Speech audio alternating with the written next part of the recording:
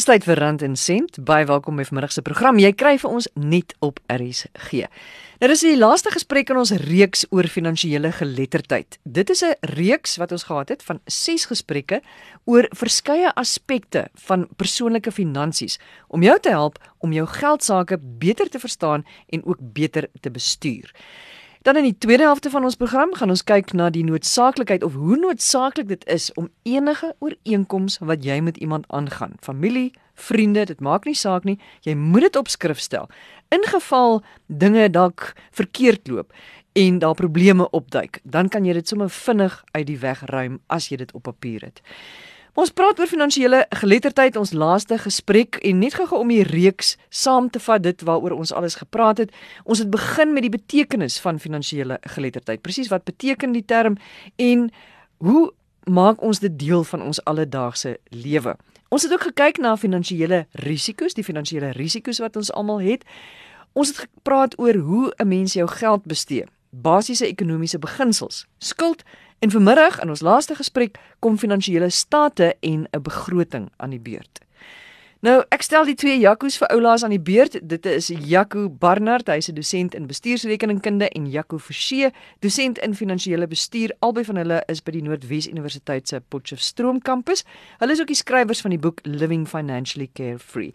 Menere, julle sal dit vir ons baie interessant moet maak, want finansiële state en begroting is nie almal se koppie tee nie. Suzaan, ons gaan dit regkry om van al ons luisteraars binne 10 minute rekenmeesters van formaat te maak. Waarmee gaan ons begin? Met finansiële state of begrotings? Ons gaan begin met finansiële state, want soos jy weet, ons het vroeër in die reeks gepraat oor die dieet.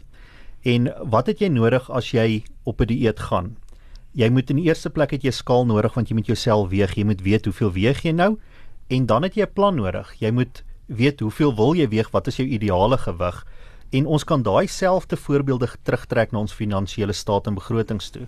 Jou finansiële state is soos jou skaal wat vir jou sê wat weeg jy nou. Jy moet weet waar staan jy op die oomblik, en dan jou begroting is jou mikpunt waarna ons wil werk.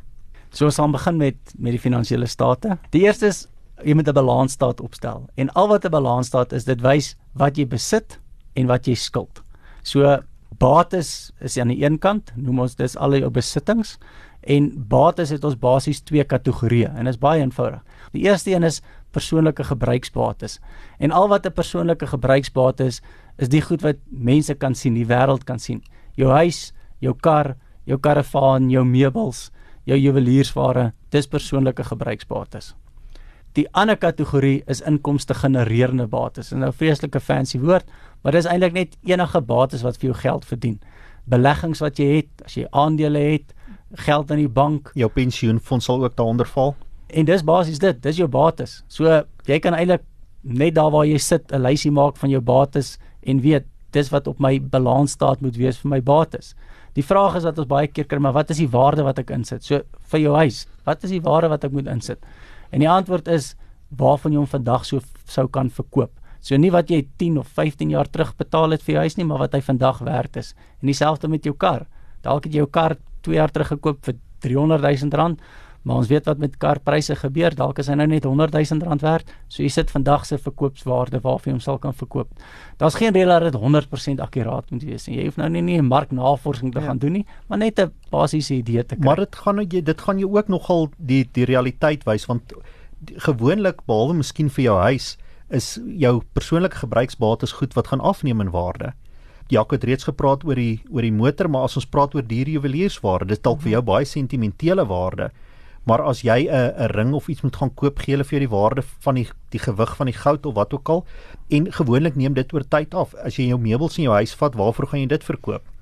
Waarskynlik gaan jy 'n klomp daarvan moet verniet weggee. Ja. En dan sien ons die effek van om 'n besluit te maak tussen inkomste genererende bates en persoonlike gebruiksbates. Wat se besluit? En watter een wil jy eerder jou geld sit? So dis die bate, as jy nou al by met bates. Ek is nou al by, sal jy kan ook 'n toets skryf daaroor. Nog nie van die toets nie, maar goed. Nog 'n bietjie hersiening. Okay. Die volgende deel in die balansstaat is laste gedeelte, en dis wat skuld jy? En daar het ons nou die vorige program in detail gepraat oor skuld. En dis ons 3 kategorieë. Kan jy onthou wat die 3 kategorieë van skuld? Maar nou wil ek net gou vir jou vra, met ander woorde, laste, jy het nou gesê dis jou skuld, maar is dit ook jou uitgawes elke maand? Nee, dis regtig net jou skuld. Ja, jou balansstaat om dit maklik te maak is wat jy besit en wat jy skuld. Okay. So maandelike uitgawes skuld jy nog nie want jy moet dit nog aangaan. Ja. Maar jy skuld die bank geld want jy het 'n huis gekoop. Jy skuld die bank geld want jy het jou kar finansier deur hulle. So dis daai items.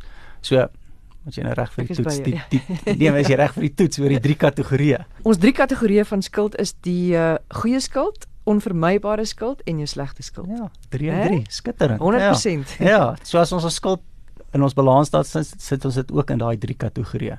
So oor tyd wil jy sien dat jou goeie skuld, ek wil amper sê dit maak amper nie saak of dit groei of afneem nie, want jy sou waarskynlik 'n bate gekoop het wat saam met dit groei. Die onvermybare skuld wil jy met tyd sien neem af en die slegte skuld behoort eintlik nie daar te wees nie, en as dit daar is, wil jy oor tyd sien laat dit na 0 toe gaan. So die volgende vraag is teen watse waarde, en die antwoord is wat skuld jy op die stadium. So dis die maklike deel. Die volgende vraag wat ons baie keer by mense kry is, maar hoe gereeld moet ek so balansstaat opstel? En ons antwoord is die minimum is 1 keer 'n jaar. Jy kan dit nie minder as dit doen nie, maar jy hoef dit ook nie meer as 6 maandeliks te doen. 2 keer 'n jaar is goed genoeg. En soos ons nou gesê het, hoe lank behoort dit jou te vat? Waarskynlik 5 of 10 minute. Ek dink wat Jaco gesê het ook, jy hoef dit nie op die rand presies te hê nie. Hierdie is inligting vir jou om te gebruik. En dan iets wat Jaco nou uitgelos het, die derde element in daai balansstaat van jou is, ek het my bates en ek het my laste, en as ek die 2 van mekaar aftrek, dan kry ons nou jou netto waarde. En soos Jaco altyd sê, ons weet jy is eintlik baie meer werd as dit, jy is baie spesiaal, maar in randwaarde is dit nou jou netto waarde. En dan, wat doen jy nou as jy nou weet wat jou netto waarde is? Daar's 'n paar goedjies waarna ons kan gaan kyk. Ons het 'n paar interessante statistieke waarna jy byvoorbeeld kan kyk, en die een hou verband met jou ouderdom en jou hoeveel inkomste jy verdien. So jy kan daardie netto waarde vergelyk met, neem jou totale jaarlikse inkomste en vermenigvuldig dit met jou ouderdom gedeel deur 10. En die bedrag wat jy daar kry, kan jy nou vergelyk met hierdie netto waarde, en dit gaan vir jou 'n idee gee of jy besig is om bates op te bou in verhouding met hoe oud jy al is en wat jou inkomste is. 'n Paar ander syfers waarna mens kan kyk om jouself te meet is, gaan kyk na die waarde van jou huis waarin jy bly. En teoreties behoort jou huis nie meer as 2 keer jou jaarlikse inkomste werd te wees nie. As jou huis dis meer as 2 keer jou jaarlikse inkomste is, dan bly jy moontlik in 'n huis wat bokant jou verdien vermoë is.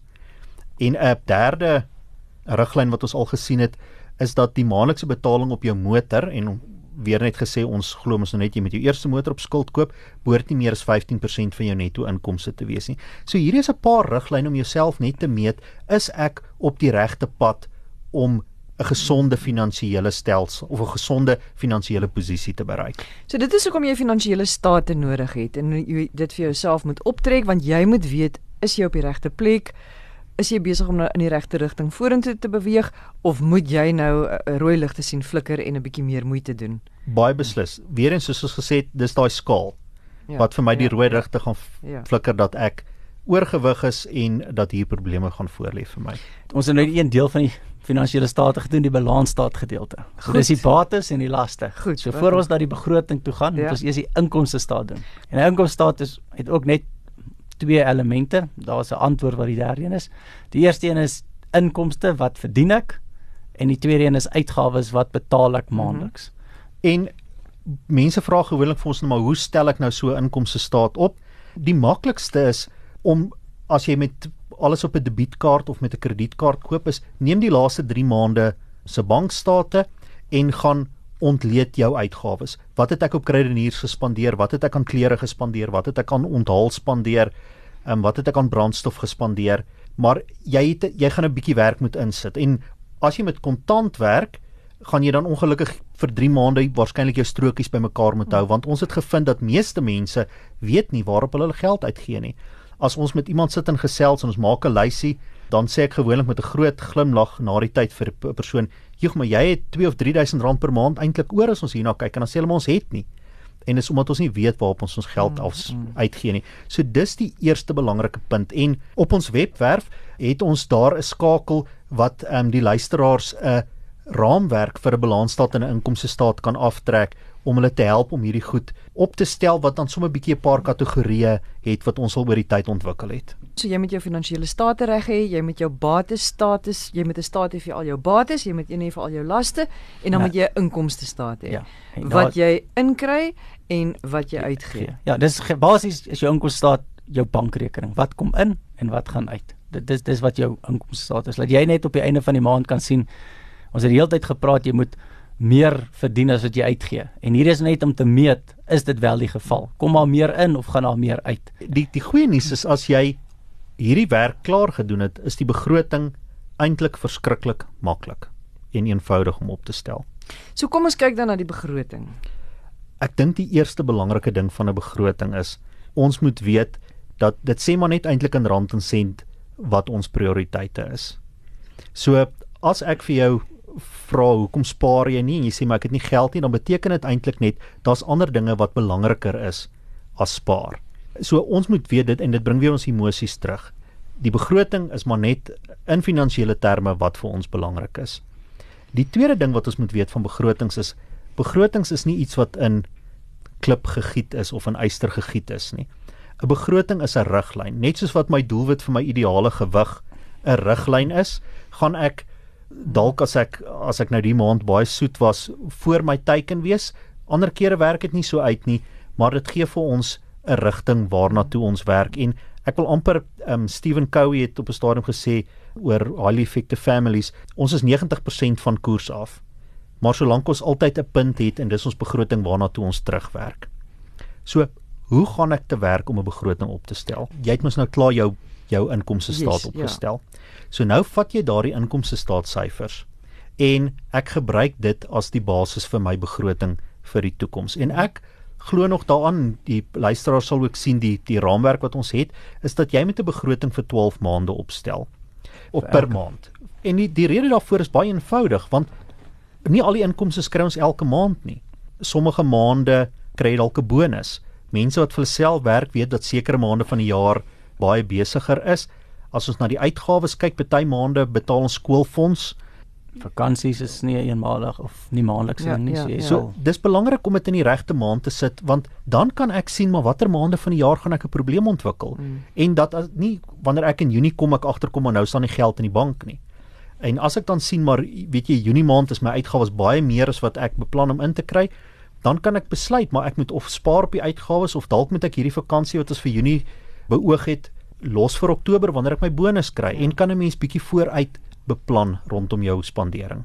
En wanneer jy jou begroting opstel, neem ek aan moet jy ook soort van jou noodfonds in jou begroting inwerk, want een maand kan jou yskas dalk nou breek en dan moet jy nou skielik 'n 10 of 15.000 rand spandeer wat jy iewers dan nou moet in 'n begroting seker inwerk of hoe? Weet jy, dis die lekker van die begroting. Jy kan eintlik daarin sit wat jy wil. En as jy nie geld het om jou yskas te vervang nie en dit is vir jou iets wat jou laat wakker lê in die aand, bou dan 'n gedeelte om te spaar daarvoor in. Of bou 'n gedeelte in om te spaar vir die vakansie waarop jy aan die einde van die jaar gaan, dat jy elke maand 'n 200 of 'n 300 rand so lank wegsit daarvoor. Dit is, so ek sê, dis die lekkerte van 'n begroting. Daar's nie 'n moets en moenies nie. Jy kan daar inbou wat dit vir jou gemaklik maak. Maar op die ouende moet die inkomste meer wees as die uitgawes vir die jaar in totaal. En as jy sien dis nie die geval nie, dan weet jy al proaktief, maar daar's sekere goed wat ek sal moet uithaal. Daar's sekere opofferings wat ek gaan moet maak. Anders gaan dit net nie uitwerk nie.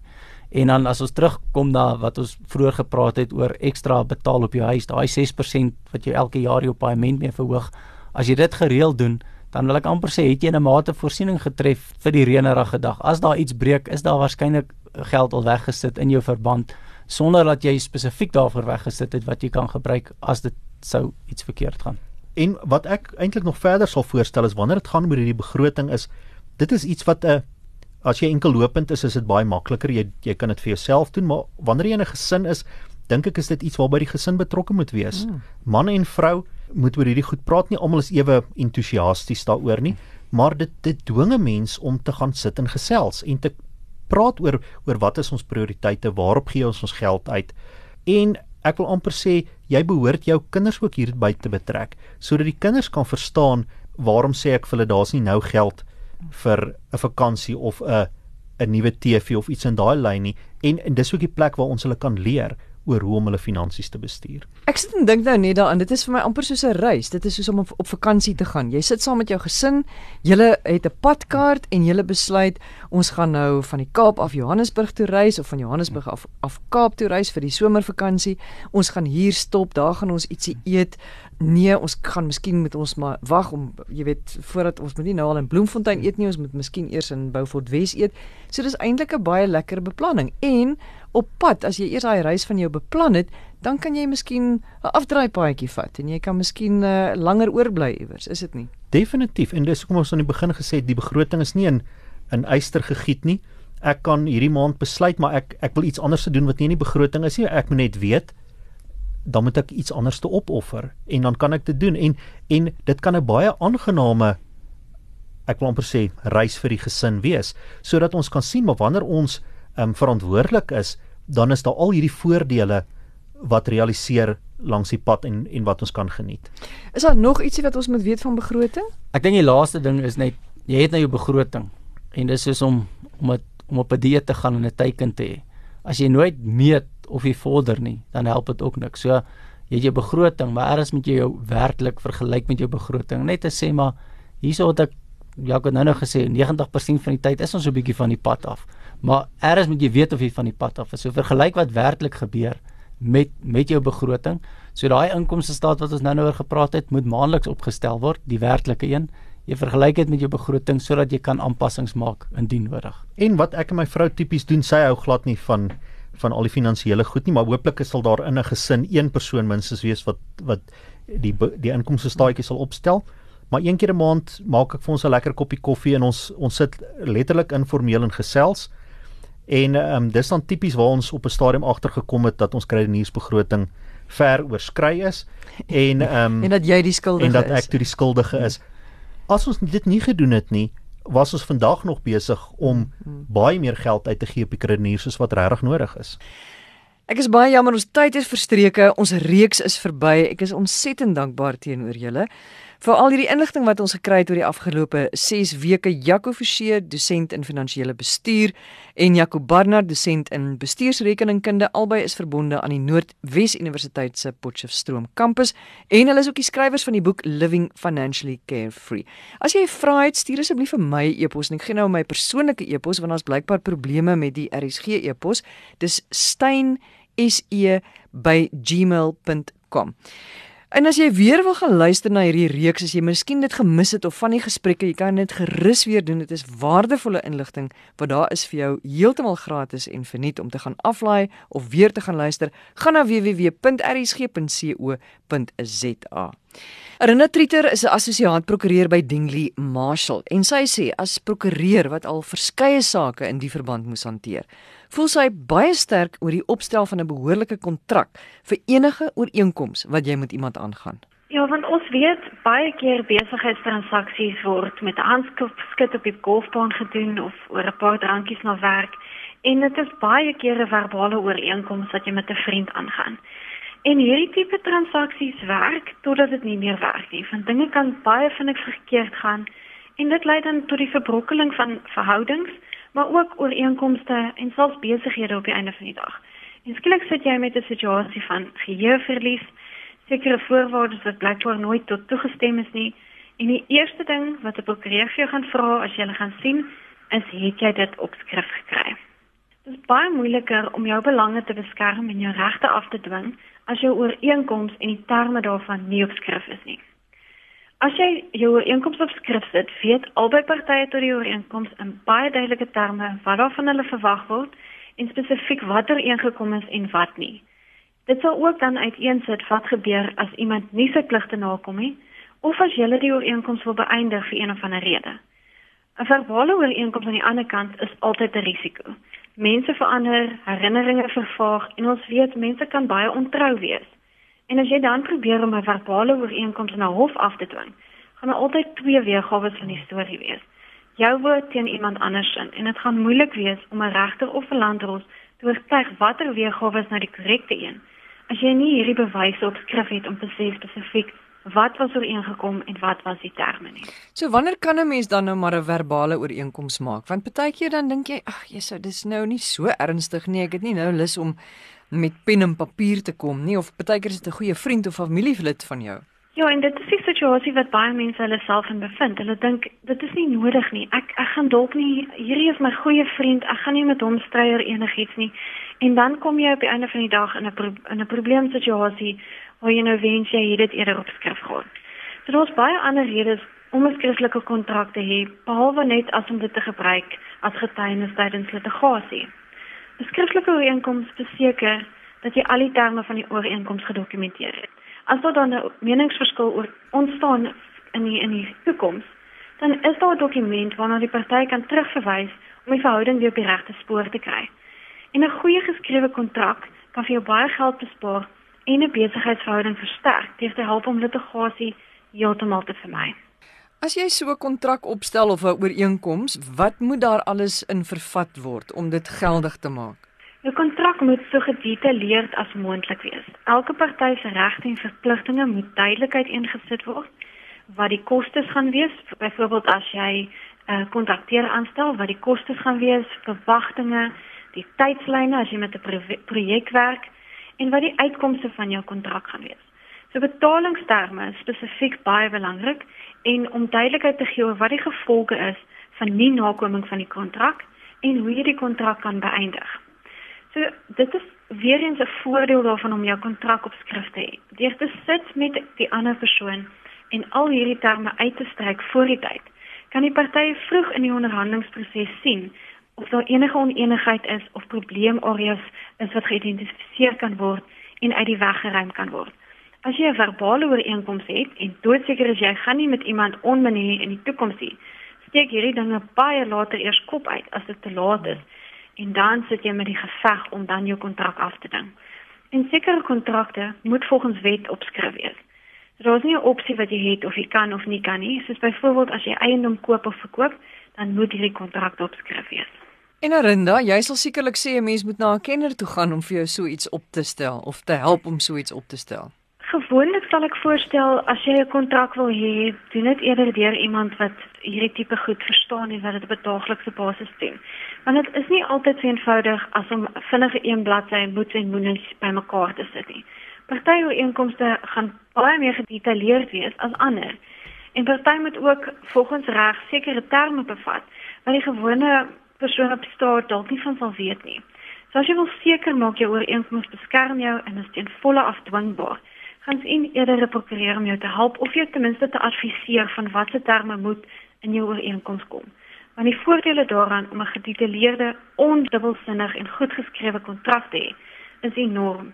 Maak dit jou basiese sakepraktyk om skriftelike ooreenkomste te sluit met al jou kliënte, jou verskaffers, kontrakteurs, aandeelhouers, beleggers, enigiemand wat jy 'n ooreenkoms mee aangaan, maak eerder seker dit is op skrif. En dan moet jy ook seker maak oor waar jy hierdie kontrakte hou sekerlik, want jy sal moet sorg dat die kontrakte op 'n plek is waar mense dit kan kry sou iets met jou gebeur. Ja, dit is baie belangrik om seker te maak jy hou al jou kontrakte bymekaar. Al is dit dalk nie die oorspronklikes nie, ons weet baie keer teken ons 'n kontrak, ons e-pos dit vir iemand anders, hulle teken dit aan hulle kant en e-pos dit terug. So moet jy op jou rekenaar of ergens in jou kantoor kopieë hou van al die kontrakte, maak seker is gedetailleer en dit is uitgesorteer sodat as daar iets gebeur, dan weet jy waar om dit te kry en dit is nie vir jou moeilik om dit te soek nie. Want baie keer eindig 'n saak dalk in die hof en jy het 'n kontrak gehad, maar niemand kan dit kry nie. En dit is ook dan 'n probleem. Dan het jy nog steeds geen bewys om dit af te dwing nie. So 'n kopie sal aanvaarbaar wees in die hof. Gewoonlik is 'n kopie aanvaarbaar in die hof. Natuurlik wil ons spesifiek ons as prokureurs, ons wil altyd die oorspronklike hê, maar jy kan in die hof 'n kopie gebruik, selfs al het die oorspronklike dalk verlore geraak, dan sal jy kan 'n verklaring aflê en sê, ek het die oorspronklike gehad, dit het weggeraak, maar hier is 'n gesertifiseerde afskrif van my kontrak en dit sal nog steeds werk. Maar ek sal eerder voorstel, probeer om soveel as moontlik die oorspronklikes te hou, of dan die e-pos ooreenkomste waar die oorspronklike kontrak geteken is. Baie dankie, dit was Arinda Trieter, sy is 'n assosiaat prokureur by Dingley Marshall. Onthou al ons gesprekke beskikbaar by www.rsg.co.za. Jy kan dit gaan aflaai as 'n potgooi daar. Jy kan vir my enige vrae of voorstelle e-pos asseblief, ek wil graag van jou hoor. Stuur dit na Steyn STEyn by gmail.com. Steyn se@gmail.com en onthou ook die herhaling van Rand en Sent op 'n Woensdagoggend 3:30. Sukses vir die week wat voorlê. Ons praat volgende Sondagmiddag 5:00 verder. Totsiens.